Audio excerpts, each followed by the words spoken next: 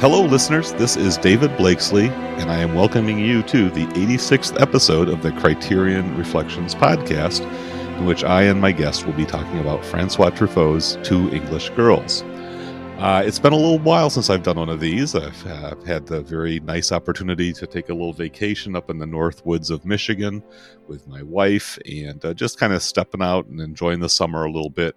So a little bit of a hiatus between the frequency of episodes here. But I'm really happy to be back in the groove again, and I've got a really excellent cast tonight to talk about this film. This has been a memorable week in the annals of Criterion lore. The Agnes Varda set just got released a couple days ago. I'm recording here on Thursday night, August 13th, Alfred Hitchcock's birthday, by the way. And so, Agnes Varda, this complete kind of mega box that's just hit the shelves. And then on that same day, Criterion announced a pretty impressive selection of Federico Fellini films celebrating his 100th anniversary of his birth. That'll be coming out in November. So been a lot of anticipation for both of those products. And it's definitely a pretty memorable week just for those of us who kind of get off on collecting those things.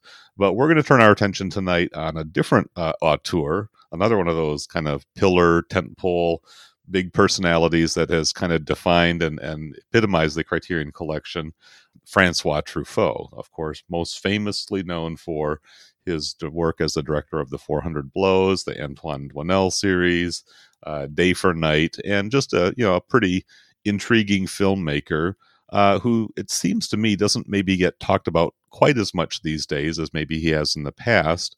And this particular film seems to be one that's been a little bit buried. I have not really known a whole lot about this film up until the time came on the podcast to prep for it. So we're going to kind of circulate around, share our thoughts and impressions of this film as we get going. But let's talk to our guest and find out who's going to be joining me in this conversation. So first up, William Remmers. How is it going for you, William? It's going okay. Things have obviously remained more or less the same since the last time I was on the show. But that was what, Fiddler on the Roof? Was that the last time? Maybe Fiddler or something else. I mean, it's been such a blurry spring and summer, and yes. But it feels like just yesterday, though it was 2 summers ago, that we did our last Truffaut film together. Yeah. And one thing that's been really fun about doing these podcasts is, as I've aged, we're not moving at quite the same speed as history. History is going a little bit faster on your podcast than in reality, but I love feeling like 2 years have gone by and now I'm doing the next Truffaut film, and revisiting it in the same span of time that would have been the same for Truffaut and Léaud. They would have spent the same amount of time as we just spent sort of going through it. So I'm glad to be back on the podcasting front. Otherwise, yeah, definitely. For me, go ahead. Well, yeah. I don't want to interrupt your thought. You can just kind of catch up. How is life going for William these days? Well, it's good. I'm doing what I can to keep busy because it's too hot and it's too boring, and there is a limit to how many movies I can watch, because I think that it though it's a very active exercise for folks like us, I think that it can become one of the most passive things you do in a day. And if you watch 4 movies in a day, you might feel very inactive. So I've gone deeper into my pursuit of language study, and that's been a great way to have like a class to basically take for myself for 2 hours every day, 7 days a week. I've seen some of your social media posts kind of promoting a particular application. Yeah, there have been a few. There have been a few that I really like, that I've been coupling with truly film as like my great source of input. I regret that I can't turn the subtitles off sometimes to study better, but on the channel, for example. But yeah, I recommend some apps. Busuu and Linguist are really good if you're trying to up your vocab, and Busuu especially is a lot of languages. Certainly better than things like Duolingo and Rosetta Stone, which get used a lot, but tend to actually provide less of a result because they're trying to provide a result, whereas other things have a bit more manageable in their scope. And I've spent the time composing some, and when La Religieuse, or The Nun, was on the channel, expiring last month, the Rivette film, I started working on an orchestral piece based on the film, and I don't know how long it might be, but maybe even under 15 minutes. But I just needed something to do, and there's nothing like seeing a film that really rocks your world that you can then sort of channel it into abstract music. So I look forward to finding more projects like that to share with my film friends and my music friends as well, to sort of combine these two interests more and more as I continue to develop various skills. That's very intriguing, and I certainly would be very privileged to hear a sample of whatever you put together whenever you're ready to share it. I was very impressed with that film, starring Anna Karina as well, kind of in her prime, if you will, a little bit after her work with Godard, but still very much a very vivid piece of work. So, and those language apps, maybe we can even put a couple links in the show notes to help listeners track those down. Hey, sure. We could even put in my referral link, which will get me 30 free days. So that would be great. And this is not a paid product placement, folks. Nope. There's only 10 positions available. So after that, you don't get your free 30 days. But yeah, I'll send you some links. That sounds great. Now, yeah, the advertisers have been clamoring to get their grip on this podcast, but nope, I'm staying pure. I'm staying old school, running it for free. All right, second guest up is Adam Spickerman. Adam, welcome back. Good to be back, David. Yeah, the last time we talked, we were talking about those kind of dystopian sci-fi films, Clockwork Orange, Omega Man, and THX 1138. You had some great offerings and insights to offer on that episode. And here we are living in our own dystopia. How about that? Oh, boy. Yeah, that was back in January. I was just looking up the old episodes. I was like, man, that was back in the winter we did that. It's been a while, but how's life been going for you these days? Yeah, when we recorded that, I really didn't think we'd be living in a dystopia within 6 weeks of that. It's kind of crazy. I've been fortunate enough to continue working at home, but I hate the phrase lucky to be working, which employers are very fond of using against people.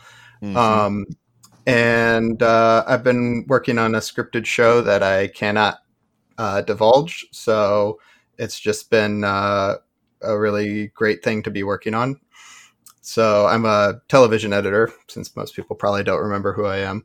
And I've done a lot of game shows and other types of competition shows in the past, but made the jump last fall into scripted with this current show. And so that's been an exciting advance in the career. So that's been my most of my thing, and just, dealing with having four of us all living at home together for 5 months, 24/7 is a lot of a lot of fun and a lot of a challenge with two small kids. So yeah, you've got a young family there, and I've got one son who's he and his wife have a daughter who will be turning 2 in a couple of days, and got another one on the way. And I'm thinking, that these are challenging times for parents and kids, but congratulations on that editing gig, and certainly look forward to hearing more about that as public details can be disclosed somewhere down the road. Yeah. All right. Our third guest is another person returning to this show, but this is only his second visit to Criterion Reflections. Norman Buckley, welcome back to the program. Thanks. It's great to be here. I had a good time last time, and I'm looking forward to talking about this film. Excellent. Yeah, Norman joined me with Jordan Esso, one of our other frequent contributors. I guess Jordan's our mutual friend, and he recruited Norman to talk about Ingmar Bergman's The Touch, which is kind of an interesting road less traveled for Mr. Bergman. And which was a film that I, as much as I'm a fan of Bergman, I was not a big fan of that film. Yeah. Well, I appreciate you kind of gutting it out and getting through it. I think the film has its redeeming characteristics. We had a good conversation about it. Yeah, it was an interesting discussion, because just trying to really look at the reasons that I had a bad reaction to it was an interesting experience in itself. Elliot Gould was the major star. B.B. Anderson, I believe, was the other kind of female lead. And Von Sydow, too. Yeah, right. So all the elements were there, but this was not a svensk film industry film. And it's also just, even though it was released in 1970, I believe, or maybe even 71. I think that was still part of season 3. It's considered a rarity of sorts for Ingmar Bergman. So I'm imagining a lot of our listeners did not check out that episode. So Norman, I'm going to give you a chance to introduce yourself and tell folks about what you do. You're a director in the TV business, but go ahead and fill us in a little bit on your bio and tell us what you do. I'm a TV director. I was an editor for many years before that. I started directing about 17 years ago. I direct a lot of the teen dramas. I directed The O.C., I directed Gossip Girl, I directed Pretty Little Liars. Most recently, I did a show for Netflix called Sweet Magnolias, and we just got picked up for a second season. So hopefully in 2021, we'll be back to that. So I'm looking forward to getting back to work, but it's also been nice to have a little bit of downtime as well. Yeah, I'm trying to look on the bright side of these strange days.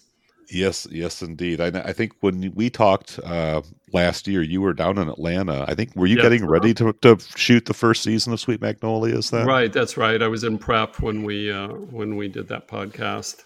It was a hot summer in Atlanta. That first season, absolutely, yeah. So that first season was done. It was a success. You've been picked up, and I've actually been checking out the episodes just to kind of get a little more familiarity with your work. I know I also saw that you've got production credits on the series, so you're I was well a producer as well. Mm-hmm. Yeah, I was co-executive producer on it, and it was a huge success, which was a surprise to all of us. I mean, I think that we all thought it would find its niche, but I don't think that any of us expected that it was going to come out of the gate being the huge success that it was. And I think part of that is the pandemic. I think the fact that people were looking for something to watch and something that made them feel good. So the timing was strangely fortuitous. Yeah. It's got a nice, appealing cast. It's kind of a chronicle of small town life. Yeah, very much so. Kind of a little bit of romance, a little bit of comedy, a little bit of human interest. That kind of core, the core story is 3 women and lifelong friends who open kind of a salon, kind of a labor of love project. A lot of side dramas and interesting stuff going on. So, congratulations to you as well, Norman. I appreciate you watching the show. That's really great. Yeah, you're not the demographic, so it's really great that you watch the show. Yeah, well, kind of want to get to know your work and just get to know you a little bit more. So very good. Yeah. Well, let's go ahead and get into our subject matter. I've already kind of sort of laid a little bit of a foundation here. This is a film that was released in November of 1971, at least its original release in France. It did not do real well commercially.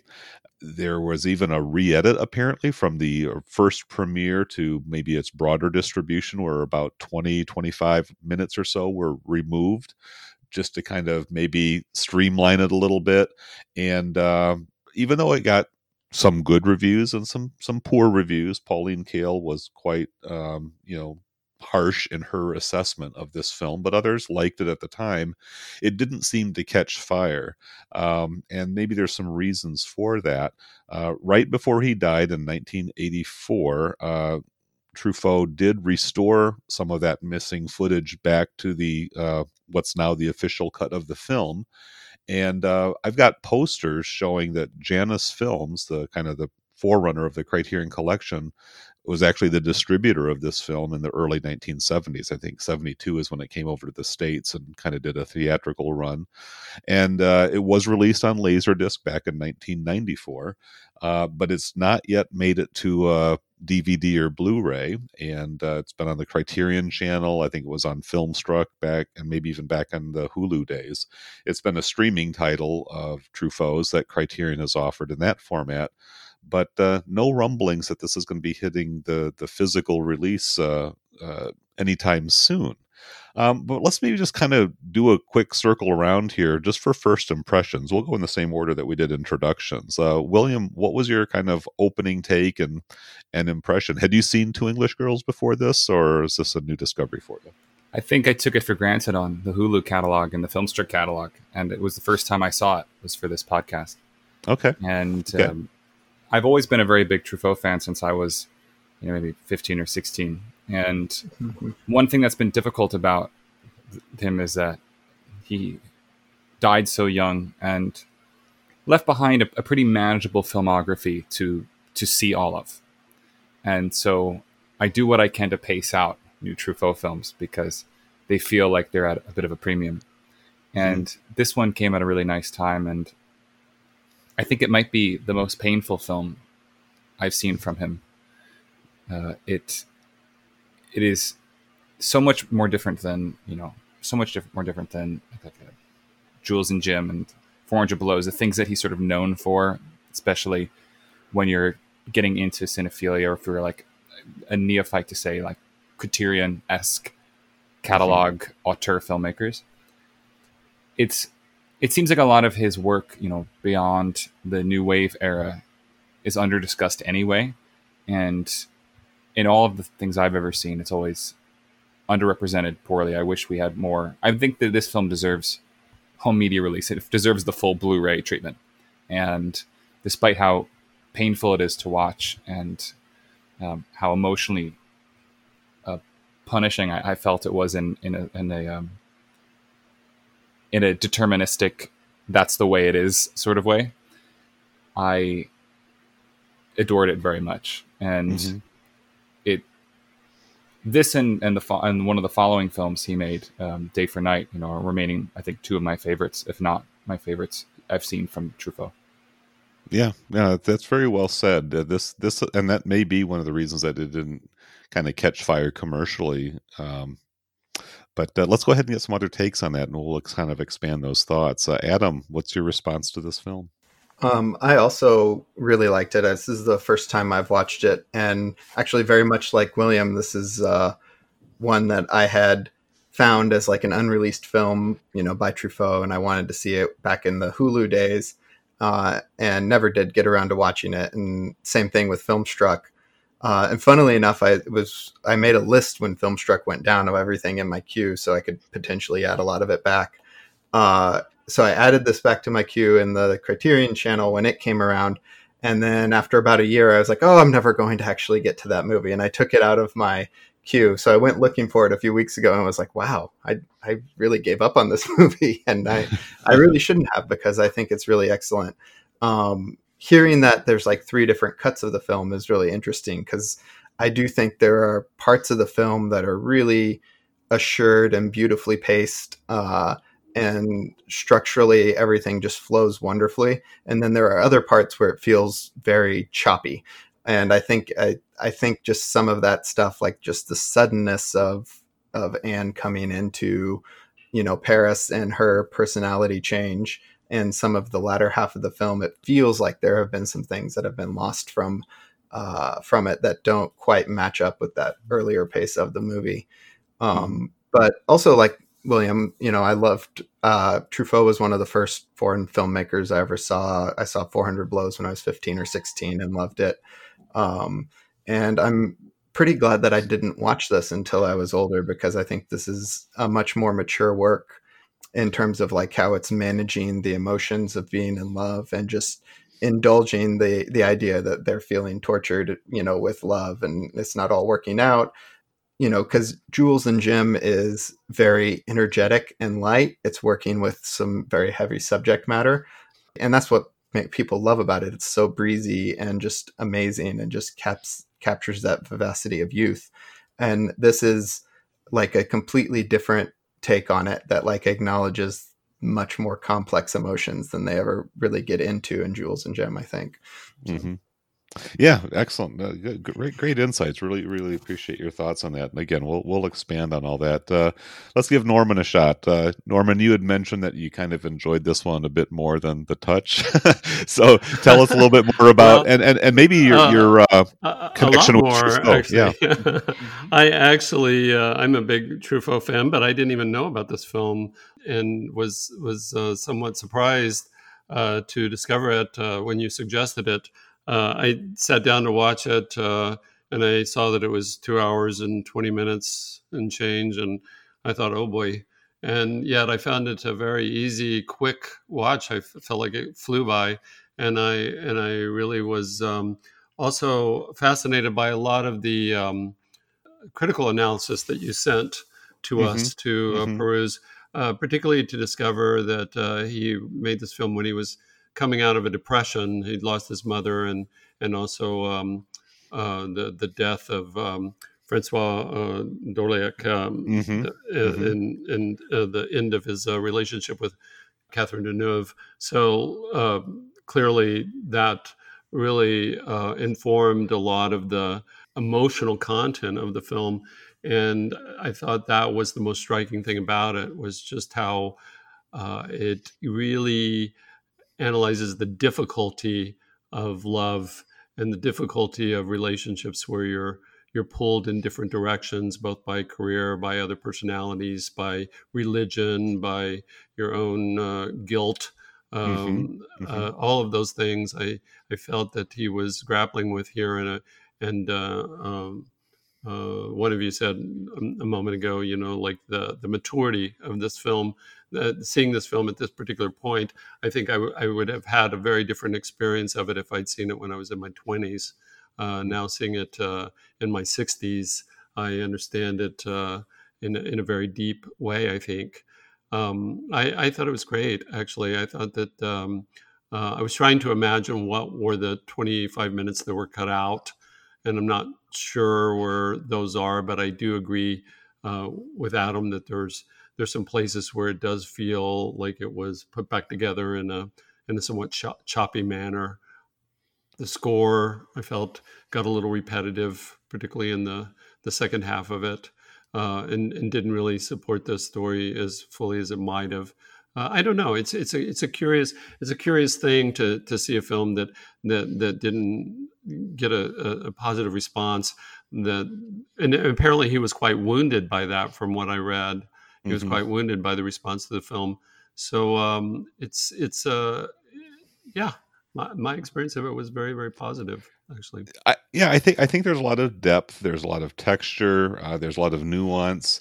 There's certainly a very literary quality to this. I mean, it's pretty obvious. I mean, there's voiceover narration. The opening credits are, kind of focusing on this book that it was adapted from. Truffaut himself functions as the narrator. And so you do get a sense that this was a project that he invested in personally and very deeply. And we talked about, Norman, you referenced the depression that he was coming out of. I mean, this is depression to the point of hospitalization. He was turning 40, I believe, at that time. And as I sort of reflected on that, I kind of thought, is this a situation where the director is kind of aging and maturing at a rate that's a little bit maybe different than his core audience? He's probably a director who's still attracting a lot of youthful viewers, people who maybe at the time had discovered Jules and Jim more on the revival repertory circuit than when it was originally released in 1961. So you've got all the the youth revolution of the late 60s, early 70s, and this film was marketed a new film by Truffaut based on a novel by the author of Jules and Jim. So if you think, oh, hey, this is kind of like the sequel of Jules and Jim, or kind of, rather than two men who love one woman, this is two women who love one man, but it's just going to be kind of riffing on those same kind of energies. That's not at all what you get here. And so if you came in thinking this is Jules and Jim Redux, you're going to walk away pretty disappointed.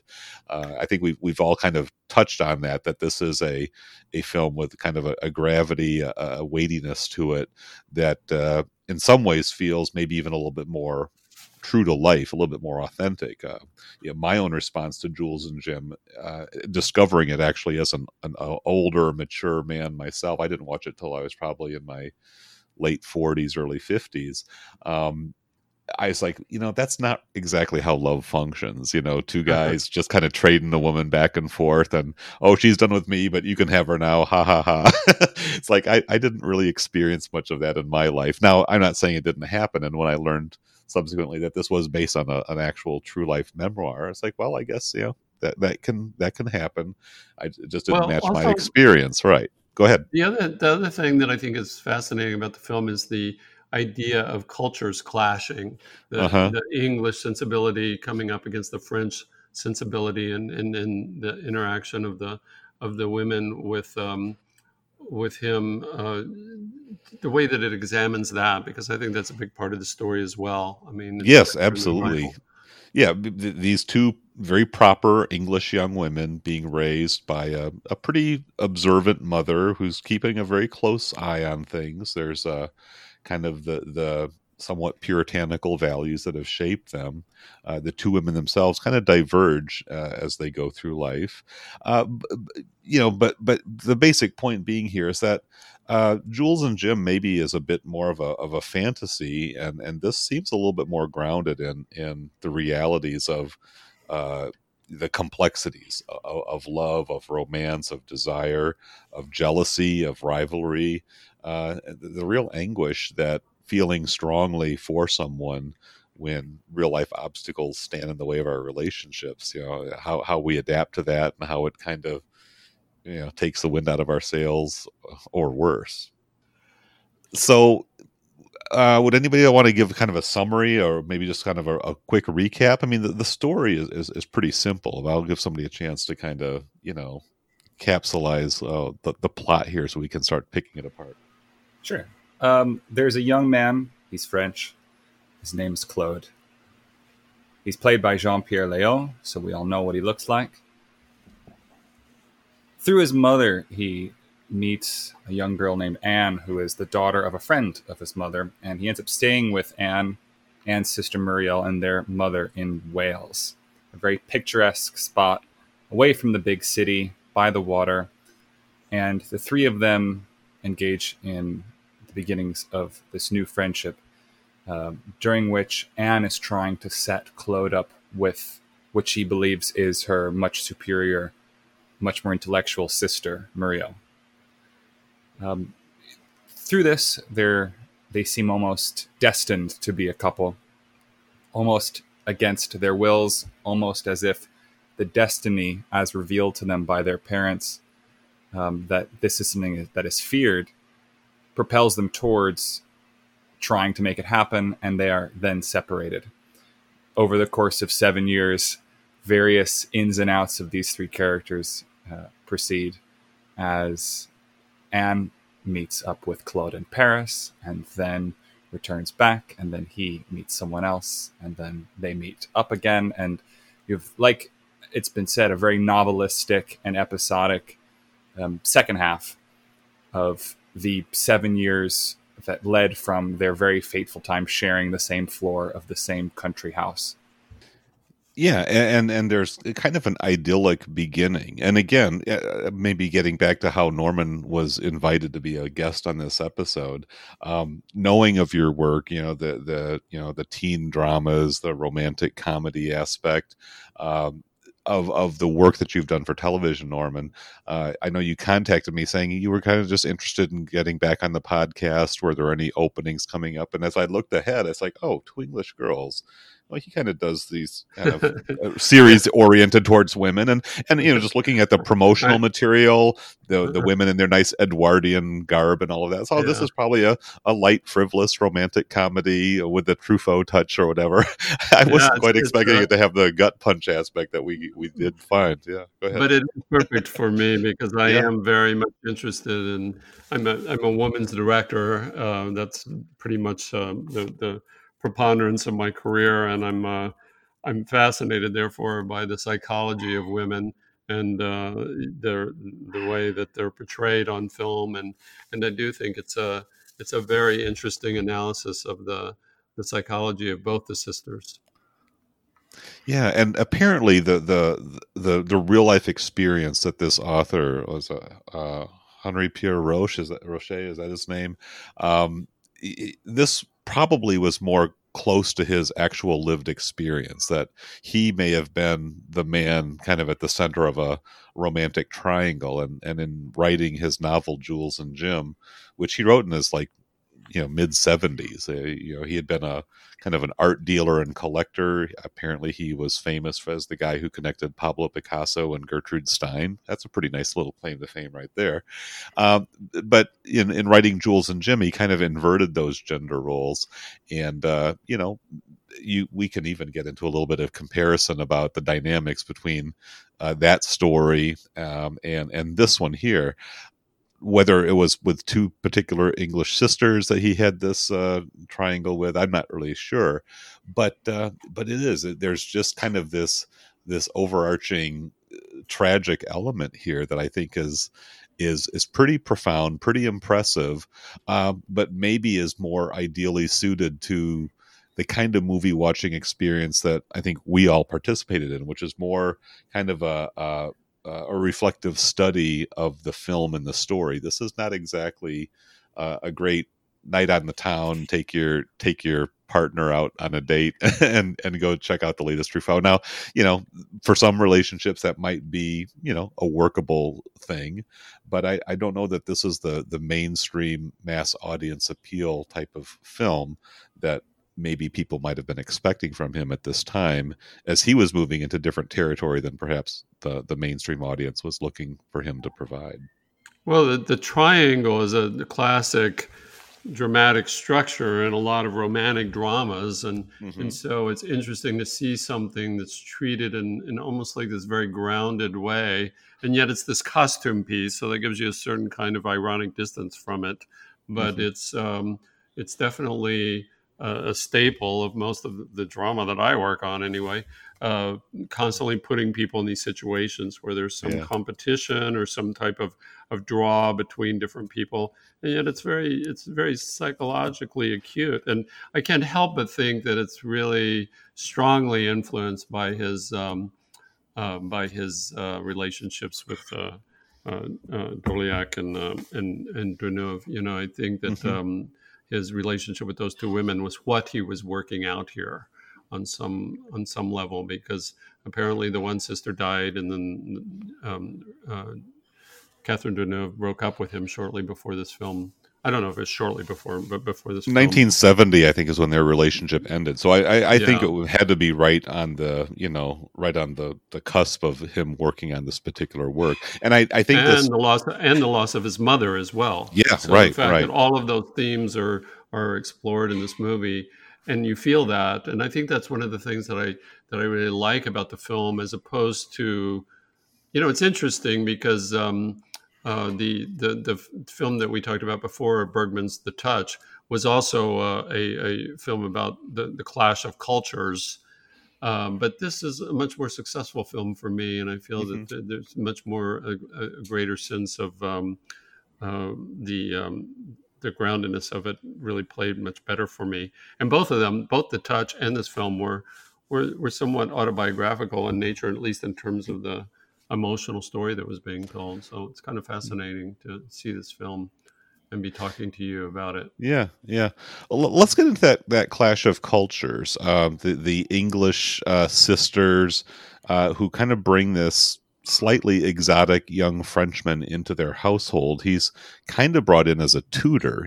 He's going to help these girls practice their French, and it actually is. I really enjoyed the juxtaposition of English language and French throughout the film.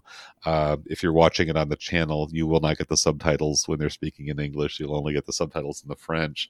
William is kind of a language buff. How did you like, or what were your thoughts just about that whole kind of interplay between the English speaking, French speaking, because everybody kind of has their turn kind of speaking in the other tongue there, right? It's quite crucial, isn't it? And yeah, I always love films that are nearly bilingual. This one doesn't get close to half and half, but there is considerable amount of English text in it. And obviously, I think the most crucial aspect there is that the two daughters speak French. Additionally, the neighbor speaks some very bad French, and the mother speaks French, which makes sense because she's been friends with Claude's French mom for years and years and years. But these two daughters who presumably have just been learning French from their mother, and who learned French, or at least as far as the film depicts, they learned it for the film. They hadn't spoken French before, and we're not really film actresses too much anyway, so we're able to probably be a bit more flexible with that, given the fact that they could cut. And there's also a spot where I'm guaranteeing you that someone is reading a cue card. Not that I think it diminishes the effect of the scene, but I can see that the eyes are reading. And I almost like it more because of that. But the thing that is powerful is the gradual adjustment that some characters make, really Anne and Muriel, into speaking French. There are times when they're in front of Claude and they're speaking French, even though it seems like they're having a private conversation. Or there are times when Muriel is alone and is speaking French anyway, or she's writing her letters in French, but her diary is in French because really they're all to Claude. Even the things she's never going to send or never going to share with him, she gets to a point where much of her life seems to be her being torn apart, to the point where when Muriel speaks in English, I often find it feels more unnatural. And there's a scene that's also mentioned by Michael Klein in his review that you shared, which is contemporaneous to the film, about a scene which is quite awkward, where she has the Bronte-esque moment where she's saying, "Everything I have is yours." It's like that one scene alone is meant to depict that she's come around to the idea of marrying him. Mm-hmm. And the scene cuts off, and I went, "Oh, that must be one of the scenes that got shoved back in, and they didn't have enough frames." But no, that scene was in 1972, so this is it goes all the way back. But that scene feels so unnatural. Or when she runs in the house and says, "I'm always ugly when I'm mad," or that she has this very awkward line in the mirror, and it just strikes you as a coming of age drama for her, and the way that her character opens herself up, of this sort of puritanical character, as she says herself, the more religious of the two, the one who quotes the Bible, gains this worldlier sort of approach to her entire existence, which to me was always there. And if it was there for any one reason, it's through the inherent otherness and mysteriousness that is her eye condition, which requires that she wear either gauze over her eyes, or even better, incredibly stylish sunglasses. Are so, the costumes in this film show that Muriel is a really cool, worldly person, even if the character sometimes wants to reject a certain type of pragmatism in lieu of a more religious transcendence and ecstasy. So I think that there's an interesting dynamic between her use of French in particular, especially when she's by herself soliloquizing or writing a letter, that shows how she's inhabiting a different culture or a different attitude than her Welsh country upbringing. Adam, let me hear some of your thoughts on just the contrasts and the connections of these two sisters. I was struck by Anne's apparent devotion, because you can already feel that there's some attraction between her and Claude at the very beginning, and yet she's really intent on connecting Claude with her younger sister. And I think, William, I think it was you who mentioned her sense of her younger sister's superiority to her. But I don't know, just want to kind of hear your thoughts a little bit on the dynamics between those two English girls, the characters referred to in the title. I think what William was talking about with costumes is like one of the keys to all the characters in the films, but especially to the sisters. Because as we see them there in the beginning, the first couple of reels of the movie, they're in Wales. They're almost always wearing very similar things, white blouses and like tan skirts. But Anne has these large, colorful bows that she also wears. And you kind of see it foreshadowing from the very early on, just in the costumes, that Anne just has these little splashes of color and accents that set her as just a little bit more free, a little bit more wild than like her sister. And you'll see it in their hairstyles too. Like when Muriel decides to like reject Claude, like you see her pin her hair up in like a very kind of a Bergman type of like a hairdo, where it's kind of very severe and pulled back. And you also notice that like in those first, few scenes in Wales, like Claude is always wearing color. He's got like a red sweater on. He's often the source of the color in the scenes when they're just wearing like, brown and white. But then when Anne comes to Paris, she starts gradually, the first time we see her, really, she's wearing like that blue blouse, and Claude puts his hand down her dress and everything, because she's like more available now that she's become an artist. But every scene after that you see, she is just dressed in exquisite colors all the time. and you see Muriel retains the very washed out, pale, like pastel kind of colors, if she has any at all, mostly still staying with just the white theme and the pulled back hair. And I think Truffaut's using that palette constantly to tell us things about the sisters' relationship to each other, how they're drifting apart. They're very similar at the beginning, and then you see that, visually the way that they've like separated. And I thought that was maybe one of the best things that the film did, was the way it handled all the developments that are happening in the plot of the story. You see reflected in what they're choosing to wear as well, which is also really true to life, because women change their hair when they're upset, and my wife likes to go shopping at Macy's when she needs to get something new. She used to be, when she was working at a firm, she would have a bad day, she'd be like, yeah, I stopped and I went shopping when I came home, when on my way home. Yeah, that's right. Retail therapy. I was like, that's great. I'm glad that you did. Yeah. All things considered, that's the most efficient solution to the problem. Yeah.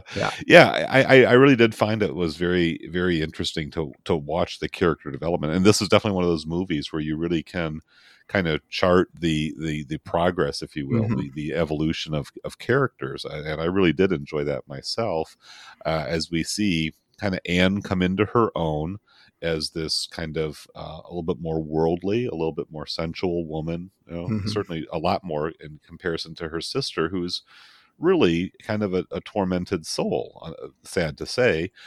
She's locked up in a lot of repression, a lot of guilt. She kind of falls in with a group that kind of reinforces all of those negative sort of messages about herself, her sexuality that she's internalized, and it really complicates the possibilities of a happy relationship with two people who seem to genuinely and truly love each other. I'm talking about Claude and Muriel, but because Claude also has this attraction to Anne, and he's a young man kind of feeling it, and he's having relationships with other women during this kind of very kind of patriarchal year of enforced exile, to test the purity of their love and their devotion to each other. This kind of compromised solution, the mother of the girls is not quite so favorable to the idea that Claude would become the husband. Perhaps it's because of ethnic prejudice between English and French, or maybe she just senses something in Claude's character that he's just a little bit too loose and freewheeling. I mean, he is an artist after all, and we know about all artists, right? From that perspective, so she doesn't quite see him as good husband material, although certainly suitable as a tutor and perhaps even as a guest for the summer. But she recognizes that maybe things have gotten, or are about to get, a little bit out of hand. But so you've got all these complicated pressures about what's an acceptable or a proper relationship according to the social order of things, versus where do our emotions, our passions, and our desires lead us, as really English and European society was going through sort of a reevaluation of all those traditional values, as of course has been the case so many other times over the decades since. Any other thoughts just kind of on those dynamics? Go ahead.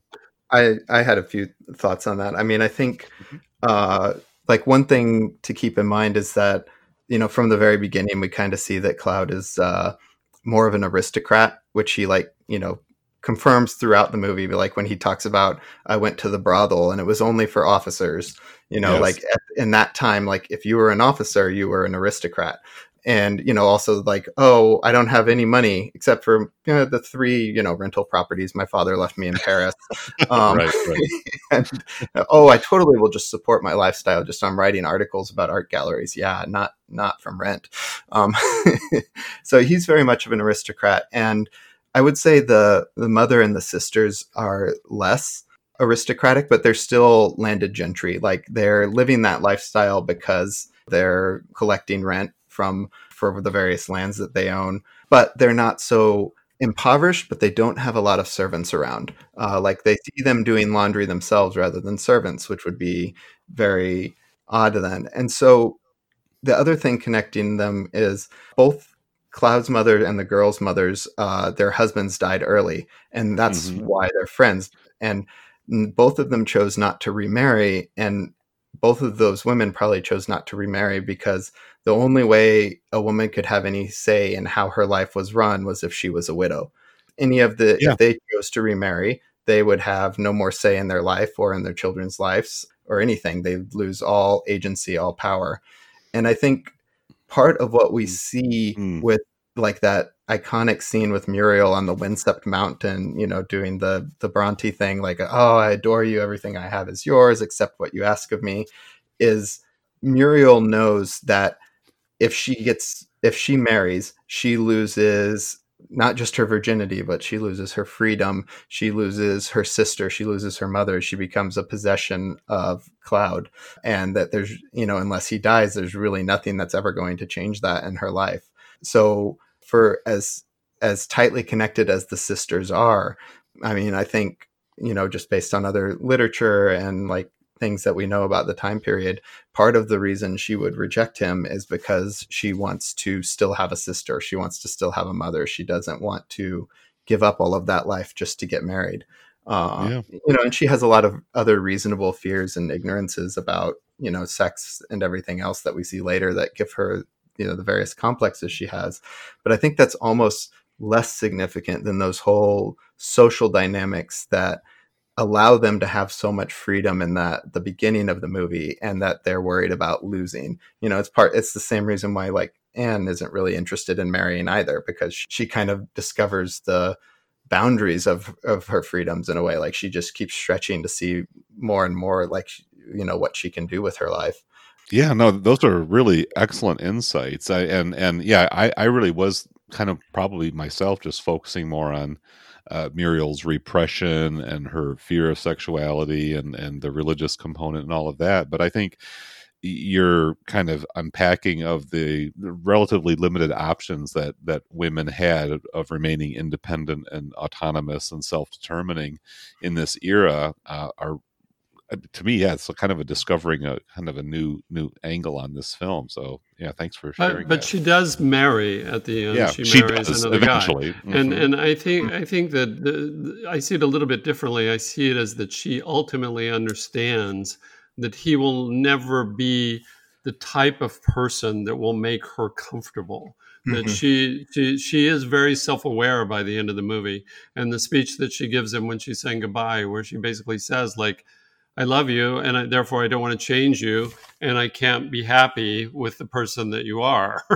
That's essentially what she says. It's a great sense of self-awareness, and I think that's one of the things that I think is one of the most complicated aspects of romantic love, is that we fall in love with somebody because of who they are, and then we immediately want to change them. Yeah. And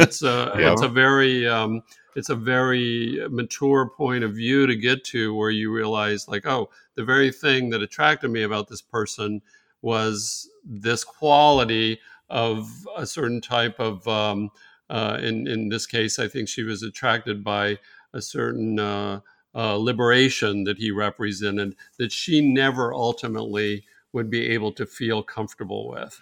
And she comes to that conclusion.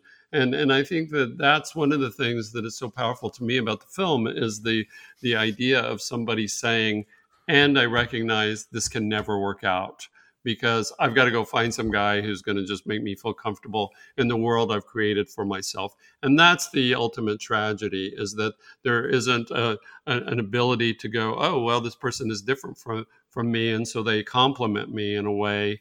And as long as I can learn to embrace that quality of difference, there's the real possibility for a relationship. But what most of us do, and I think most of us, I really do believe this about human nature, is we want something that's going to reinforce the neuroses that we carry with us.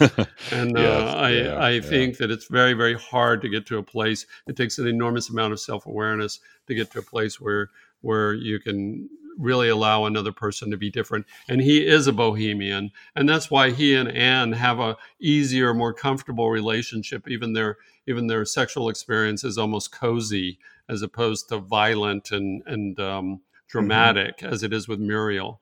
There's a sense in which when they go off for their little sojourn in the cabin, they're cozy with one another. It's sweet. It's fun.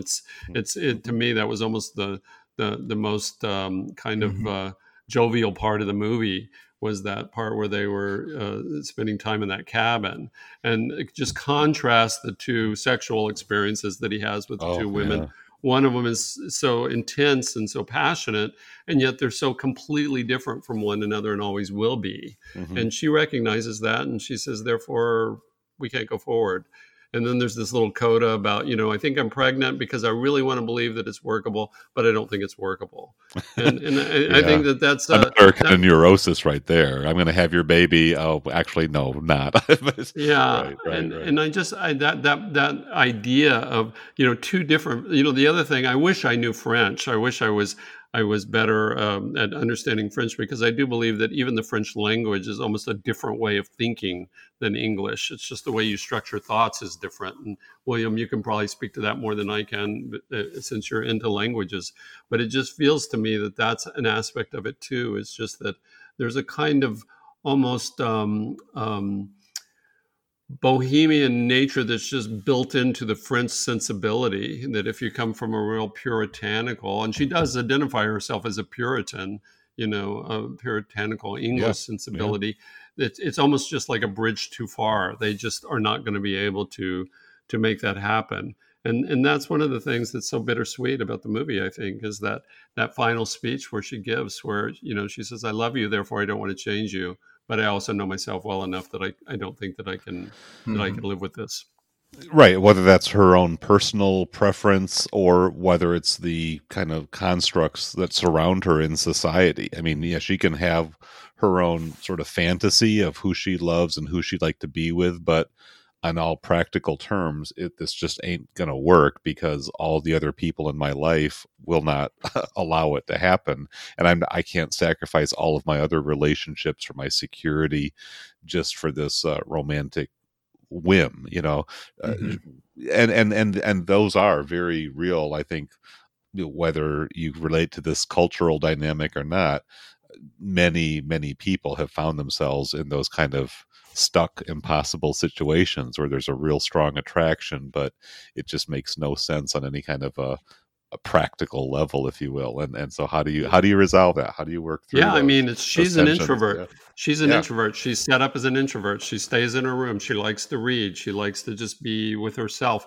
She's even the whole masturbatory sequence is the words of an introvert, whereas he's set up from the very beginning of the movie as an extrovert. He's out on the monkey bars. He's with people. He's constantly interacting. He's physical in a way that she is more restrained. And it's not that it would be impossible, but people have to be willing to really make that leap. I mean, I come from a real Jungian point of view about these things, and there's great growth to be had in connecting to that which is different from yourself, and yet that takes an enormous amount of courage that ultimately neither one of them really has.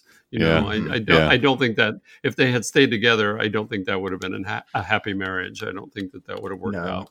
Well, when she sends him her confession, what does he do? He turns around and publishes it, sells it on the street. I mean, wow, that's a pretty clear sign of incompatibility right there. Yeah. I also think that final speech is amazing, and hearing the piece that Norman quoted from it reminded me of like early on when Muriel gives her first rejection letter to Cloud. One of the things she says is like, you never really courted me. You managed to make me to be forced to love you. And I thought at the time, I was like, that is such an incisive, almost vicious, and completely accurate depiction of those kind of youthful love affairs of like, when people are in love with and being in love. And then the way, like a lot of guys, and, I've done this in the past too, just try too hard, and it just puts girls in a possible position. And I was like, when I heard that line, I was like, I just sat up. And then the way it, like, their relationship keeps running along those different lines where they're just never going to be compatible with what each other needs. And they have just a series of like incredible, like breakup letters, basically, since it's all letters. Like there's a point later on where like Claude's has written a letter to Muriel. He hasn't sent it yet, and he has his mother read it. And Truffaut trucks into her face as she's reading it, and you just see her reading it, and her face is like kind of falling it as she's like reading it aloud. And he's saying these like very like blunt things like, "Oh, you must be relieved. I have other lady friends and whatnot." And you can just see the mother is just like, "Oh my God, I can't believe you're doing this." And then she gathers herself and says, "That's good. Send it," because it's like what she wants. There's so much going on with that little stuff, but they really go at each other. There's no, verbal shouting fights, in this picture, but the fights they kind of have like through, just letters is really unique and really amazing to see, and very interesting to see how those letters are portrayed differently as like the film develops, whether it's like, I think we mentioned earlier, the scene where Muriel's walking down the street talking to herself in French, because it's as if it's a letter, but it's not yet a letter. It's like, we're just seeing kind of almost like a love madness for her, but it's also, that's like the bridge from the very first letter writing we see, where we see pictures, shots of them, like, literally writing huge letters onto like a piece of paper. And so that shot of her narrating to herself walking down the street is like a bridge then to those very like iconic, like straight to camera reading, like the letters straight into the camera. Like it's like upping the intensity and getting us closer and closer into them, each time, like they've kind of like gone from being very distant to being very intimate by the end, just in visually how we're like drawn into it. And I think it ups the dramatics of everything without stylistically changing everything to be very you're not having those physical like shouting confrontations, so like you never break out of that, and it's a very clever and unique, and I thought it was pretty impressive. Yeah, everything is done with a quality of restraint and decorum, that we're not going to just shred each other, but we're going to get the message across in ways that you have all that devastating emotional impact. It just may be a little less direct or a little less in your face. Yeah, actually, that reminds me what you just said. Like the very first thing I noticed about the movie was Jean-Pierre Léaud's comportment as he's just carrying himself as he's walking through scenes. Like he's got just like a rod of steel down his backbone. He's carrying himself like an aristocrat. He's moving elegantly, and we've seen Léaud in so many different movies, and he is usually like a ball of energy, and so to see him doing that full body acting where like he's completely a different person just in the way he reaches for a pen or stands up or walks across the screen. And I was just like, wow, this is like one of his best performances. I've never seen him do anything like this, and it's amazing. He's just constantly alert. You can just tell he's kind of almost like a prowler, just kind of scoping the joint wherever he goes. And I think that is an interesting observation as well. He's an interloper. He's a Frenchman who's been kind of ushered in because of this tutorial aspect and the family friendship into these quarters where a man like him would rarely, if ever, be allowed to just stroll freely. And I do wonder, is there a critique about kind of the predatory male who's almost taking advantage of these two somewhat deprived and isolated and overly sheltered young women? The point you made about Muriel saying, "You forced me to love you." I mean, he's just kind of coming in with all of his tricks, with all the things that he's learned living his bohemian way of life, and saying, okay, let me just kind of blow this girl out of the water. I mean, he's not going to use that kind of language, but that's kind of what he's doing. He's just kind of showing all his cards, showing these women something that they've never really encountered before, both the touch of the exotic and just kind of his masculine presence, his mannerisms, his affect, all of that. And there's a certain underlying confidence he has that it's inevitable. They're going to fall for me, and I'll have my way. So how much of this is a true love for Muriel versus it's just one of those kind of conquest type of goals where he's like, okay, I want to get both of these gals. And I mean, is that something that's going on here? Or is he truly loving these women, or is he sort of convinced himself on his terms that he loves them enough to justify using the relationships to his own erotic advantage? Well, I think that love is complicated, and I think that love includes all kinds of manipulations that go on, and I feel like that through the first part of the movie, he's somewhat manipulated by Anne. I think that there's almost a natural expectation that he and Anne are going to become involved, and Anne is kind of like, no, I want you to like pay attention to my sister. And in some ways, Anne and Claude are almost too similar. That's why their relationship really doesn't work. I mean, she's into kind of moving around playing the field as well, by the time that she gets to Paris. And I think that that part of the story is really fascinating to me too, because there's never the passion in that relationship, but there's a lot more gamesmanship. There's a lot more sense of, well, I want you to be in this open relationship with me, but I don't really want you to be in this open relationship with me. I don't really want you going off with these other guys. And I found that really fascinating as well. And the idea of the two of them representing two very different choices. The two sisters, you mean here? Yeah. Yeah. And then in the end, he's alone. And he the idea of not having the courage to really work at that aspect of the difficulty in a relationship that really challenges you to grow as an individual, ultimately leaves him in a situation where he's by himself. I don't know the history of the guy who wrote the novels, so I don't know where he landed in that whole game of relationships, but Truffaut was clearly wrestling with that with the end of his relationship with Catherine Deneuve. And in the death of her sister.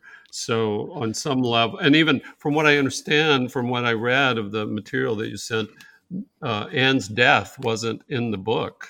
Right. No, he innovated that. In the book, Anne was married and established, and it was Claude who was the loner. The two sisters eventually married presumably more conventional types of men and lived more conventional types of lives after they'd kind of sown their oats in their respective ways.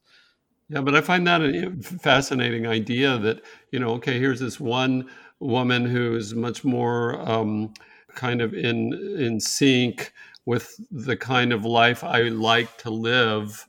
We're both kind of arty. We both kind of have this propensity towards being a little more open-minded. Yeah, spontaneous and all of that, right? Mm-hmm. Yeah, versus this woman who clearly has very strong opinions, who exists in her own world, who kind of really attracts me in a deeper way. But I'm fascinated by what you guys think about the whole beginning of the movie, where Anne is basically saying, I want you to be in a relationship with my sister. She's pushing that on him, like I almost felt like, did he really love her, or did he just kind of bow to this pressure that he was feeling? Yeah, is Anne doing some kind of strange altruism, because she's the older sister, and even if you think about the traditional order of things, she's the one who's entitled to a husband first, right? Isn't that how it's supposed to work? And yet she's kind of, so this, and Claude and Anne are the same age, which maybe the idea is that women are supposed to marry men somewhat older than themselves. I don't know. I'm not really sure I can get into that level of speculation, but it is curious to me why Anne was so intent on hooking up Claude with her younger sister, other than just the fact that she sees her sister as this really, outstanding specimen or whatever. But it could be, again, sort of that sort of self-serving sense. Well, I'm doing this noble thing on behalf of my sister, when maybe she sees Claude as more of an opportunity for her to break out of the cloistered environment. She's already got her own sense of what she wants to do, but there's going to be a process that she has to go through before she can just break out and live life on her own terms. And so Claude is kind of a gateway to liberation in that Or sense. maybe, and this idea is just coming to me, but maybe there's some, she loves her sister. She sees her sister's got some problems, some developmental problems. And it's kind of like, yeah, so maybe there's even a version of it where it's kind of like, maybe this guy can really help my sister get out of this weird neurotic place that she's in. Yeah.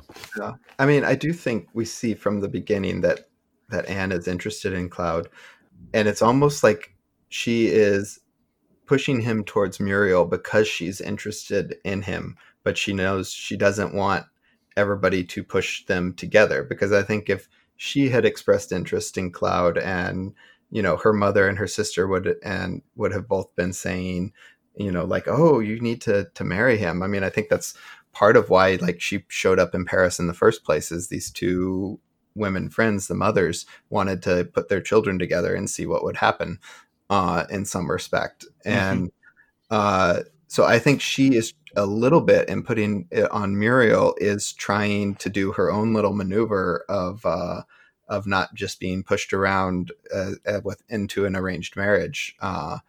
And so she does it to her sister instead, which is insightful, I think. That's the whole idea of dodging the trap of arranged marriages, another really big consideration for women of a certain independent streak in this era. Yeah, great observation. And I think it's so funny. I remember because I tried to watch it all again last night and I fell asleep a second time. But when I was watching it the first time, and we're in those first couple of 40 minutes in Wales, or first hour in Wales, or whatever it is, it really does feel like it's Cloud and Anne falling in love slowly. Like, everything is staged that way.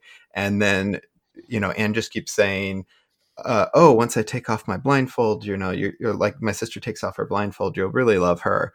And then all of a sudden, it's a very sudden thing, and it doesn't feel natural, and it's abrupt, and it's weird that it suddenly shifts just to Muriel. You don't really buy it or believe it. And I think it's only when you come back to it the second time, kind of knowing more about Muriel, that you get you start to accept it more, because they're going to have this big passionate love affair, but all of the passion is in the back half of the film between them. So you're denied all of those passionate moments in the first part. It's Anne and Cloud that have the little kiss, and when they go, she throws pebbles at his window and they go on a midnight walk together. There's all of these signals that it's Anne and Cloud, and then they pull the rug out from under you. And I think it's very frustrating for the viewer to not understand why what you're clearly being told is going to happen. Oh, actually, it's this other thing. You don't get where it's going. Though I did notice the second time around that midnight walk shot of Anne and Cloud, where they go on a stroll and have a conversation, is repeated 15 minutes later between Muriel and Cloud, and they completely he's it's set on the same dolly tracks, and it's basically going, the set has been slightly restaged so it feels like a different night. But it's just almost exactly the same shot, but they're having very different conversations. And watching it the second time, you realize that conversation with Muriel, that's a moment where it clicks for Cloud, the way she's talking to him, and they're going back and forth. It's much more intellectually intense than what he and Anne were talking about. And I was like, that's really a key moment. I know Truffaut loves doing those repetitions where you figure something in Day for Night with all of the dream sequences, each one feeds you is kind of similar, but they feed you a little bit different information each time. And the second time around you watch the movie, it's just it all clicks together better. And I think that's true for this one too. So yeah.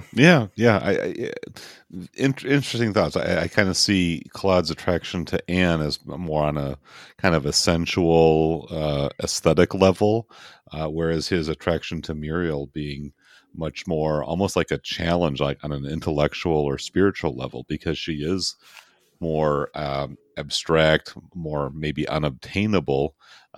There's an attraction that's just generated by again, back to that idea of the conquest. It's can he break through the barriers or the boundaries that are a lot more intact and a lot more rigid than he perceives with Anne.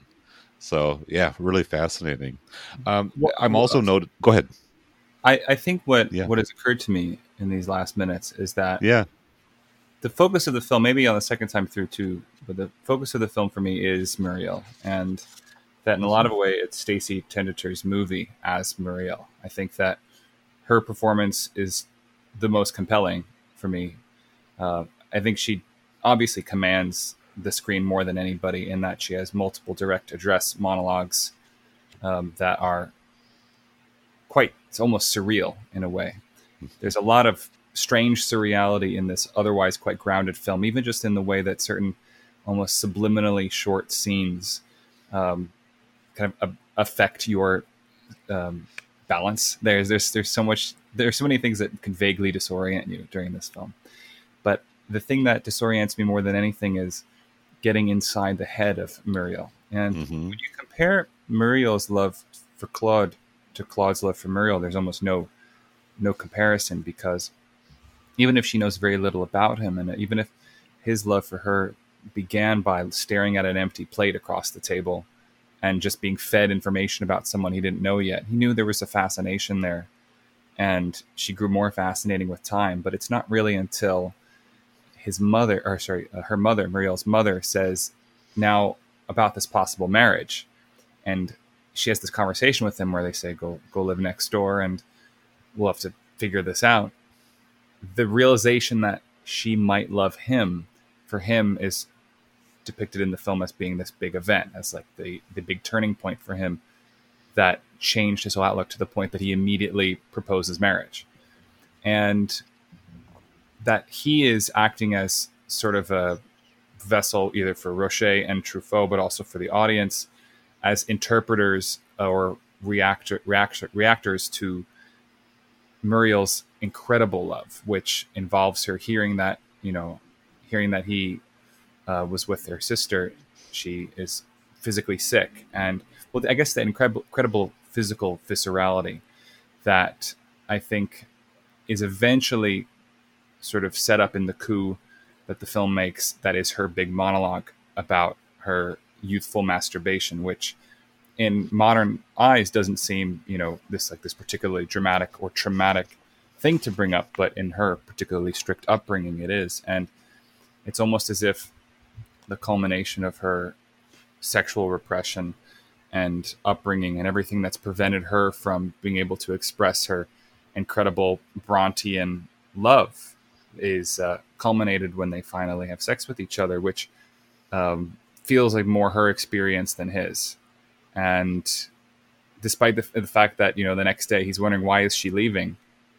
You can almost read it as because that experience was complete. She does say later that nothing could top that evening in Calais. So that for her, her love for him, regardless of whether or not it's deserved or regardless of from what actual traits he had actually led her to that point, it seems like it's a very stunning representation of a type of obsessive love that people can have, a type of love that, sees you walking through the street, and like she says, she's constantly looking for his eyes, but hoping not to see them. And that particular type of love is something that, I've certainly had in my life and is very difficult to get over, but you get over it once you realize the pragmatic difficulties, and you can put the beauty of that love and the almost literary quality, which this film portrays in, I think, a very grounded way. It allows these Brontean costume dramas to feel very immediate and present. And to allow you to go, no, yeah, these usually overwrought melodramas can actually relate a lot to the way that I interact, be it not be letters, be it be text message, whatever it is. And that for her to put the button on that relationship in a way that shows the completeness of their love, and the way that he can't even bother to attempt to see if he can find a way to button it, or there's something hollow about his love for her that is making a lot of sense to me now that everybody's sort of in agreement that it seems like maybe he'd get on better with Anne as a potential, like even if they could find agreements and the openness in their love or whatever it might be, but that the relationship exists only in fictional terms, in a way, between Muriel and Claude, but that doesn't make it any less visceral, palpable, obsessive, and fulfilling in all of the most painful and beautiful ways, if that makes sense. Yeah, no, I think Muriel has this kind of sublime concept of love, and she would much rather crystallize that in this moment of encounter, this rapturous ecstasy that she experiences with him on this one irreproducible night of fulfillment, of all this longing, of all this desire, of all this anticipation. They have that moment, and now that moment's kind of been, consummated, she doesn't see the point of continuing it. Claude, he's like, hey, let's kind of shack up for a while, let's live together and see how long this can go on. And so they're just coming at this from completely different angles here. He sees her as just the next lover in a succession, and this one may have a special significance in his own mind because of their history and because of the length of buildup to finally getting to this level of intimacy with her.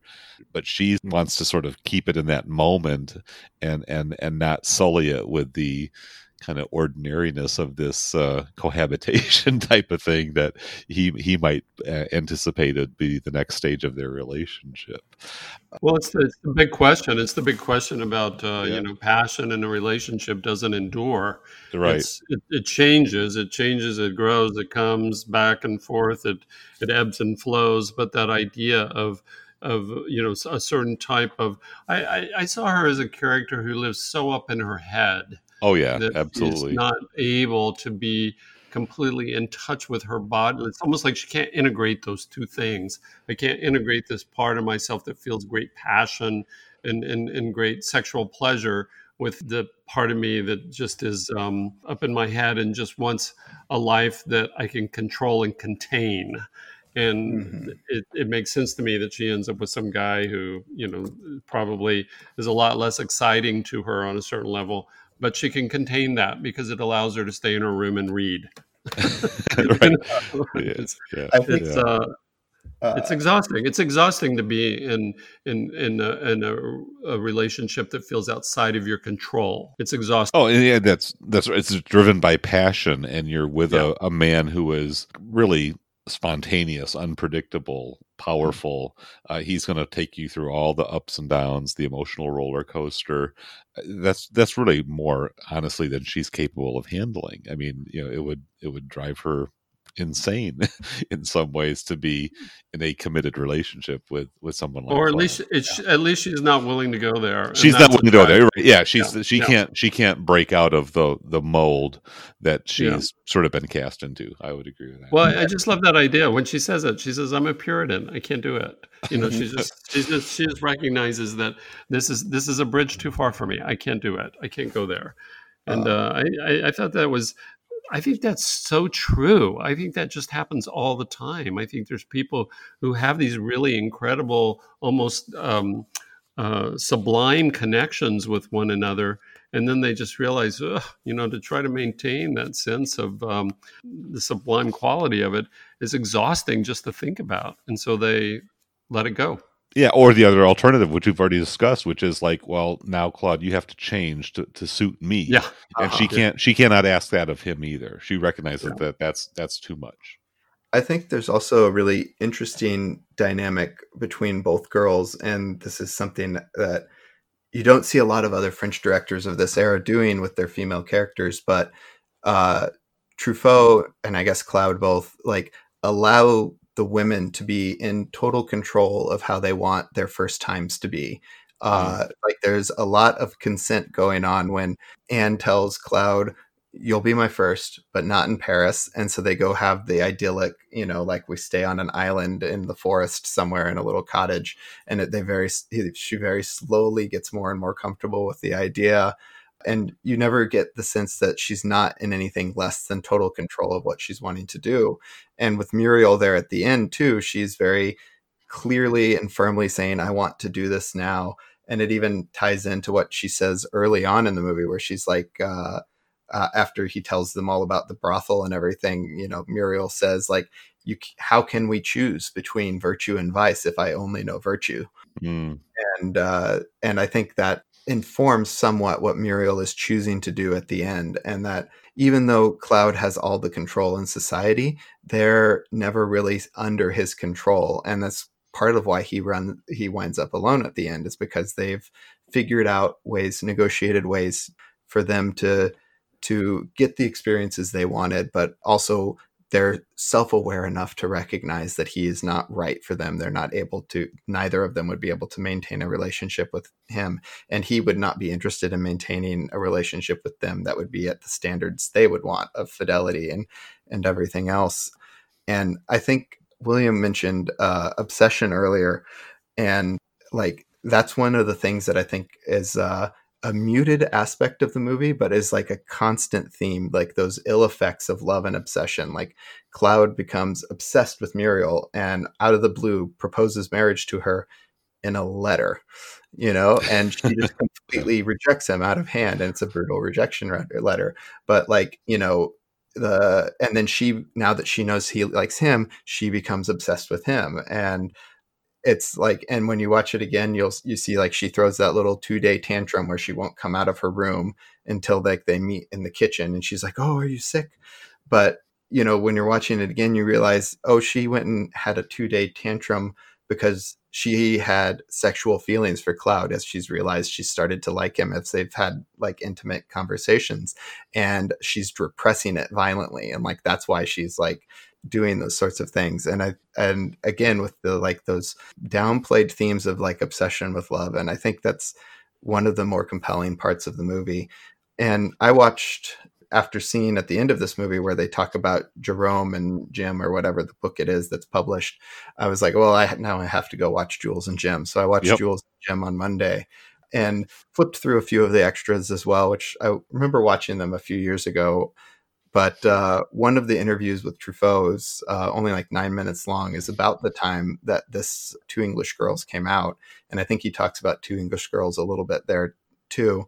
And one of the things he says is that, I feel like I was too immature when I made Jules and Jim, and wasn't able to really like discuss the darker, sides of love and obsession. Like, I think those were the exact words in the interview, in that film. And these kinds of relationships are things that naturally have that.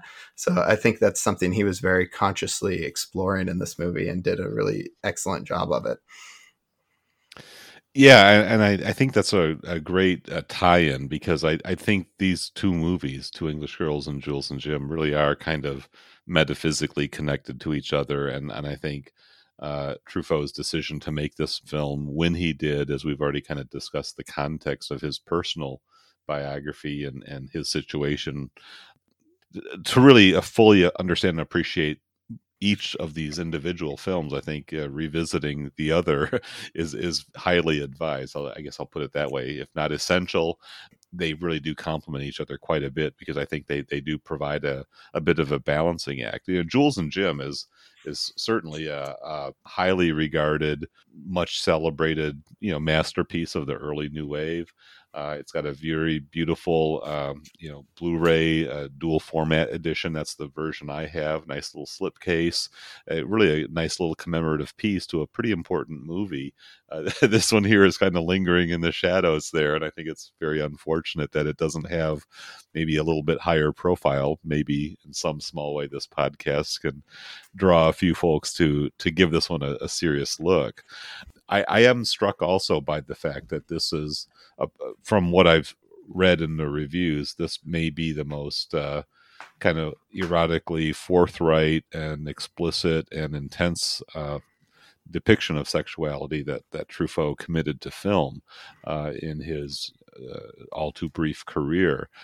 There's a number of his later films I have not seen yet, but there are definitely some very intense scenes in that aspect that perhaps were part of the times that they were made in. There was a little bit more of a freedom to quote unquote go there.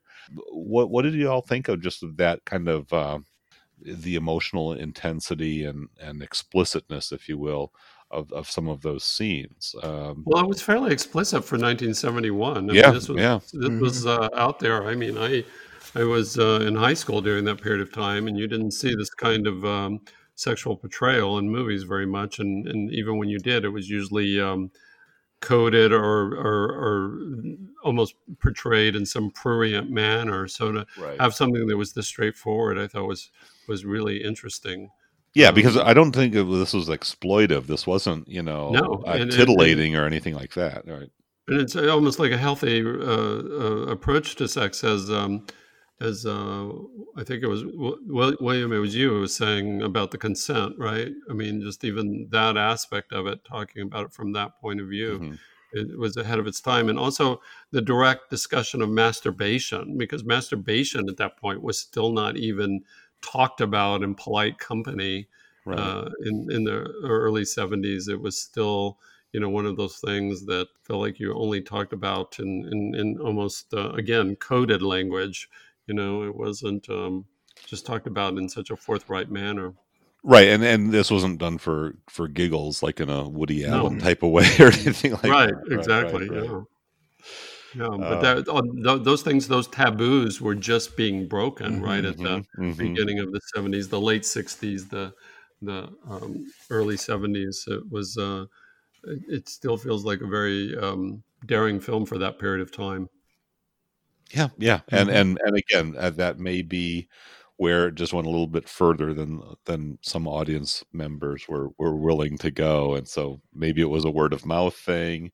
Maybe Truffaut at this point was not quite as in fashion as others. It's hard for me to say. To me, this feels like a very significant work, and one that anybody who's a student of Truffaut's career really should grapple with, because I think this is a movie that meant a lot to him on a personal level. I think he poured a lot of himself into it, and it's a beautifully made film. And let's talk about Nestor Almendros, the cinematographer. I have to jump in here. I have to just name drop a little bit, because sure. I was lucky enough to work with Nestor Almendros on Places in the Heart. It was one of the first films I was an assistant editor on, and I was lucky enough to work fairly closely with him, because I was singing dailies every night, and he would come in and look at dailies. At the time, he was starting to lose his eyesight, which is very sad, and he would have to get up very, very close to the screen to look at the dailies. But he was a lovely man, and I do wish that this film could undergo some type of restoration, because I have a feeling that the color in it is a little muted in the version that we see on the Criterion Collection. It looks to me like it's a somewhat faded print, a good print, but I think that there's probably a lot richer colors in there than what we see. But I do think that the look and feel of the film, and the way that the actors are blocked, I always say that a well-directed film is one where you could turn down the sound and still hit all of the emotional beats of the story. You should be able to not necessarily track all the exposition, but understand the emotional movement of what characters are feeling.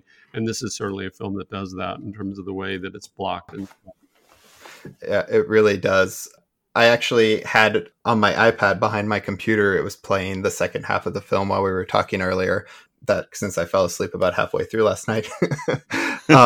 And like one of those blocking shots, like with the sound off, that really stood out. And I noticed that Truffaut did a lot of, and Almendros did a lot of these shots throughout the movie, is when Anne tells Cloud that she's going to go off to Persia with the other guy. Like they enter into the shot and the camera stays with them, and they kind of like walk behind some of like the foliage and stuff, and then they come back out and they exit, and it's just one master shot where the camera stays with them, but the way they're walking in and out from the foreground to the background or are slightly obscured is just like handling all the emotions of what's like being communicated there without even having to read the subtitles. You this is a breakup scene, and it's just a beautiful shot. And the one shot that I really noticed both times I watched it, that I was just like, wow, that's an incredible shot, is when the very first reel of the movie, about they've just been in Wales just a little bit, and they're like riding their bikes or walking through the forest, and like you're tracking along with them. And then they talk about the waterfall and how Cloud is like the waterfall. And we tilt down and follow the waterfall for a while, and we follow the stream, and then it tilts back up. And rather than back to where we were in the beginning, we're like looking further down the stream. And as it tilts up, it reveals like we're just looking through the underneath of this bridge. And so it has this very like vignette effect where it like the bridge isn't lit very well, but you can see through it. And it's just an incredible shot. Like, and I watched it and I was like, how did they get that shot? Because like it starts up with them and just the following the water and then showing the bridge, and you would never even know there's anything behind you when you're like following with them initially. And then also just the two sides of the bridge as like a metaphor, and everything else is just very, very elegant and stunning little piece of camera work. I love these technical observations. I think, I did find myself getting caught up in some of just the visual poetry, if you will, of some of those shots, some of those sequences. What about the little sort of semi-archaic, the keyhole, kind of closing in on a tight circle, isolating one character? He certainly did. Truffaut did a number of effects of that sort back in Shoot the Piano Player, kind of a retro type of a thing, going back to the early days of cinema. And I guess this kind of matches the period. This is kind of a pre-World War I setting, it seems, or if 19 teens is, I guess, where I would kind of generically place the action of this film. So he's kind of using some of those kind of old-fashioned, kind of quaint effects. Did that work for you all? Yeah, I really liked them. I thought they were wonderfully playful and on point. Like just so like those first couple times that we see those opticals where like they just, it's just that little like receding circle out was really, I thought it just put like that little button on like the feel of the movie, especially. And I think he lets it go as like the movie's mood shifts in the second half more. But in that that opening part, you see him more, and I think they're pretty fun. Yeah. There's actually one, maybe about 15 minutes in, where we're way up high looking down on the house, and like you see the sea and everything. And Cloud and Anne are like up there, maybe in the midground up above the house. So we can see them together talking. And then in the far distance, we see Muriel come out of the house, and the circle goes right into Muriel and then goes to black. And then we're on black for a beat, and we cut back in. And it's not quite the same shot, but it's almost the same shot. It's just high and wide above the house. And you're not supposed to do that. And it's right. Like, like you use those establishing shots at the end or the beginning, of sequences, which both of those technically qualify as. But to go from, irising out of that shot to just cutting hard back into the same shot, it's a little bit jolting. But again, it's kind of playful. But I was also thinking about that, and hearing that like some 25 minutes were cut out of the movie, like that could be a spot where an entire sequence was extracted, because like that high and wide shot could have been the start of a new sequence, and a whole other sequence could have fit right between those, and you would never know. So, yeah. The only thing that bothered me, and it bothers me about a lot of films in the 70s, was the use of the zoom. I feel that people were still trying to figure out how to use the zoom effectively. And there's a lot of times where as you see that focal length changing, as it's pushing in really fast, you just become so aware of the zoom. And I don't like that as something visually. It bothers me in a lot of films, and from that period of time, I see these films, and it's just like people were just zoom happy. Oh yeah, and it's a technique that's fallen out of favor nowadays. You don't want to be able to be aware of a zoom. You want to do it really slowly, or you don't want your attention drawn to the fact that the focal length is changing as rapidly as it is. But I do like the idea of the iris as a way of focusing your attention, and almost like the closing of a chapter or the beginning of a chapter, that sort of thing. I think is very effective. Yeah, it's got a bit of emotional punctuation to sort of close out a little vignette and then move into the next thing. I wasn't a huge fan of the score. The score, Mm-hmm. I feel like a lot of his music feels very much like wallpaper to me. And Georges Delerue was the composer yeah, here, right? Mm-hmm. yeah, and I'm not a fan of that kind of score that just isn't really adding something. It's more just accompaniment, it feels there are places where music can be used to almost tell another level of the story. It can be Mm-hmm. used to tell you what somebody's thinking or feeling, and I did not feel that the score added a lot. So was it more of just kind of a question of blandness, or just kind of generic quality? Is there a direction you would have Well, maybe liked to see it gone? I just think that the most effective musical scoring in films to me is that which is really following a psychological line, that's Mm-hmm. really playing the Mm-hmm. psychology of a character. Or I I'm not a fan of that composer. I never have been. I just Okay. feel like his music is, I wouldn't say it's bland. I would just say it feels like wallpaper in certain Yeah. scenes to me. I don't know if other people feel that way, but I'm always looking for a score that takes me deeper into the story. Mm-hmm. I Yeah. just feel like there were missed opportunities there. I can't give it especially high marks. It wasn't, a distraction or detracting from the overall impact of the film. But yeah, I can certainly, acknowledge that point there. Yeah, I I would just chime in that I wasn't impressed by the score, but I think a little bit of it is the style of how, French composers and French scores were used at the time. David and I spoke about The Widow Kuderk last Yeah. year, and the score for that was awful, just incredibly terrible. And Yeah, there were clearly only 2 cues composed for the movie, and they just kept using them over and over again whenever they needed to like transition out of a scene or like try to emphasize an emotional point. And I kind of feel like a little bit there's something similar happening here where, Delarue wrote a handful of cues and a handful of like little just like exclamations, a little sting that you could put in various places, but it's not scored. There's not underscore going under, 60, 70% of the movie. There's probably only score on 10 to 20% of the movie. So it's noticeable when it pops up. And when you notice it, because you're noticing it, you're not like, I wasn't at least like really enjoying it. And I was like, oh, there's some score there.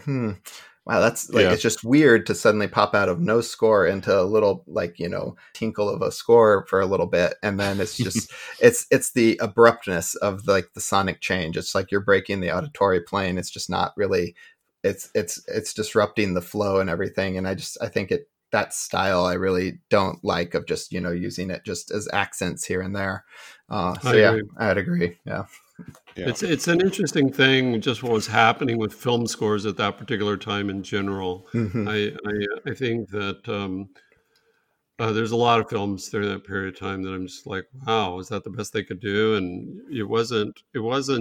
I mean, I don't know what the French film industry is like at all, but certainly in the American film industry, I mean, if you can find various YouTube videos of Bernard Herrmann's score for Torn Curtain, and you just know that if Hitchcock had kept Bernard Herrmann's score, that movie would have been better and more successful. There's just no two ways about it, But there was a push for a different type of musical palette during that period of time that I think was affecting the business across the board. And I don't know. I was trying to imagine certain scenes in the film with a different kind of musical palette, and I could see it taking you deeper into just directing what your subjective response should be to certain scenes. And I just feel like that was the one area of the movie that I was just like, Yeah, no, this those is were really really fun. intriguing thoughts. Kind of leading my imagination here. It does kind of feel like this was just kind of almost like a tossed off kind of, well, you got to have something, so we'll just kind of throw a few jingles in there and leave it at that. And even if you repeat the same themes over and over, perhaps it just was musical scores were just not valued or prioritized, and they were very willing to just sort of settle for whatever the name brand composer could throw in there.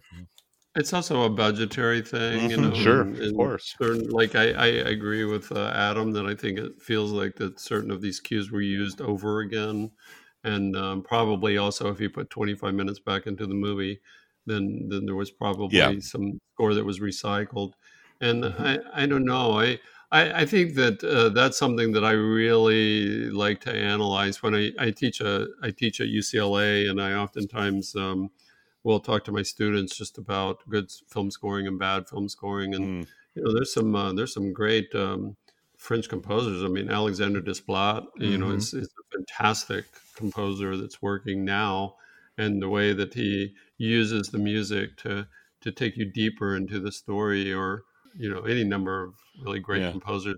It just wasn't happening here. That's my only point. I think it's well established. Excellent. Yeah. Hey, well, I know it's getting kind of late on the East Coast for me and William.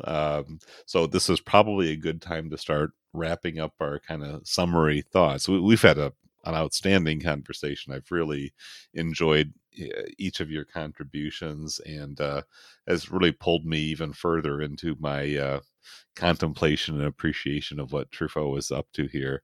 And I wouldn't surprise me if I decided I want to give it another look somewhere in the not too distant future, just to continue my acquaintance and understanding of what Francois Truffaut had to say. So maybe we can just kind of go around with just kind of a last word. William, we haven't heard from you in a little bit, so what are your kind of closing thoughts, if you will, on Two English Girls? I like the score. I appreciate that Delarue shows up in the movie as the legal advisor for Claude's family. I guess my final thoughts will include also a shout out to David Markham, who is Kika Markham's father, who Kika plays Anne Brown, and David Markham, her father, plays the palm reader. Oh, yeah, right. Okay. That's a cool also little... goes on to appear in Day for Night. Yeah. And you might also recognize Philippe Léotard, who was Dirka. He's a popular French actor, and it's a great cast. But my favorite character, despite the fact that I think Muriel is the center of attention, is Mrs. Brown. I think Sylvia Marriott, who's a not very well-known English actress, but who plays Mrs. Brown, gives a really compelling performance. And there's this beautiful moment in the film when Leo's, basically Truffaut as Leo's voiceover says when they're hiding in the cave that it was the first time that he saw the beauty and the sort of youthful attractiveness of Mrs. Brown. And I love that this film had a moment like that, because if it, in a way, in all the most like beautiful and good ways, it helps avoid any desexualization of older characters in a way that separates them from the issues of the film. And there's another sequence when Leo is thinking about his mother, who's reacting very flippantly or very curtly to these discussions and his lofty romantic ideals. And the subconscious narration declares that Leo figures that at that point that his mother had never really loved, or hadn't loved in this sort of way. And the two different mothers having different vibes in that respect, and a various amounts of detail, I thought is incredibly admirable. And for a film like this, where, I mean, I even think my other favorite character is probably their neighbor, who has the best bad French in a way that it's really easy to understand, and it's very clearly actual. He has no other film credits, that actor, and that makes me so sad, because I wanted to see more of that guy. But what are you going to do? Anyway, I thought the film was great, and I think that my love of the score, to get back to that, may stem from the fact that I just had a second and really valuable rewatch of Godard's Contempt, which also has a Delarue score that is very obvious and sort of oppressive in a way that's meant to distance you and heighten things about the film that are not necessarily the psychology. So I was definitely viewing this score through that recent lens. It shares similar palettes of instrumentation, especially with the use of strings.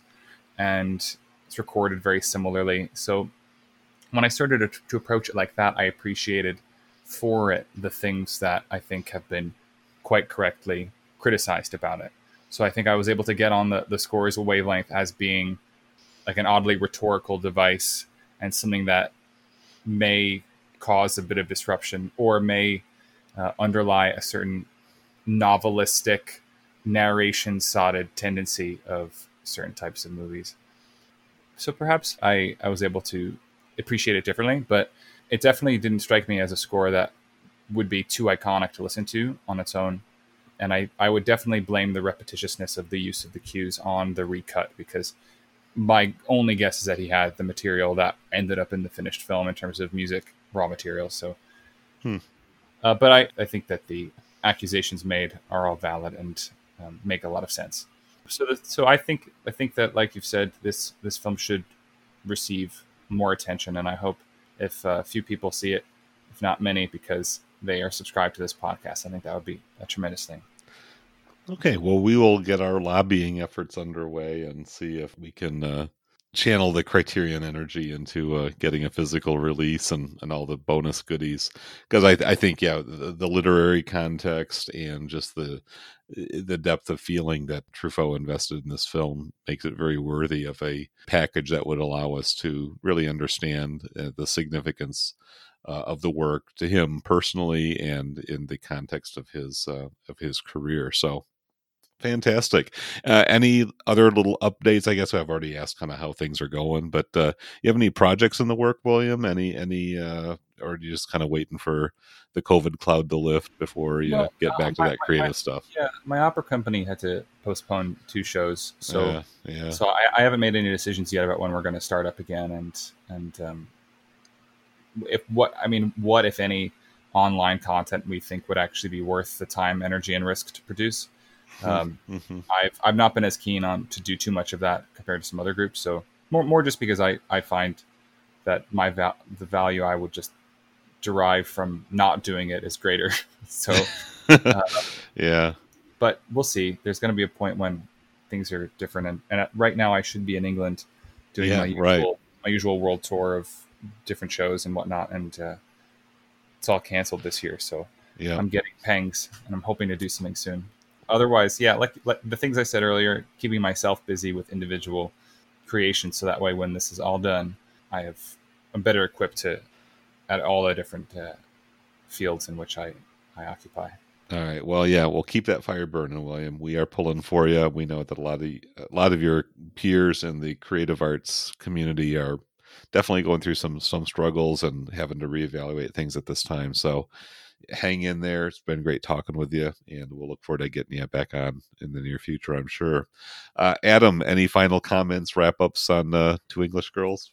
I really enjoyed this movie. I think it's a top-tier Truffaut, especially after watching it the second time. It definitely, some of my problems with it kind of evaporated the second time around, because I think you understand the characters more richly and why things are happening that aren't necessarily apparent the first time around. And I think I would love to see Criterion put out a really good edition of this. Lavish would be wonderful, but I think if just even with a few supplements, like just looking at some of the different things we've talked about, would open up the movie to a lot of people that may have missed out on it.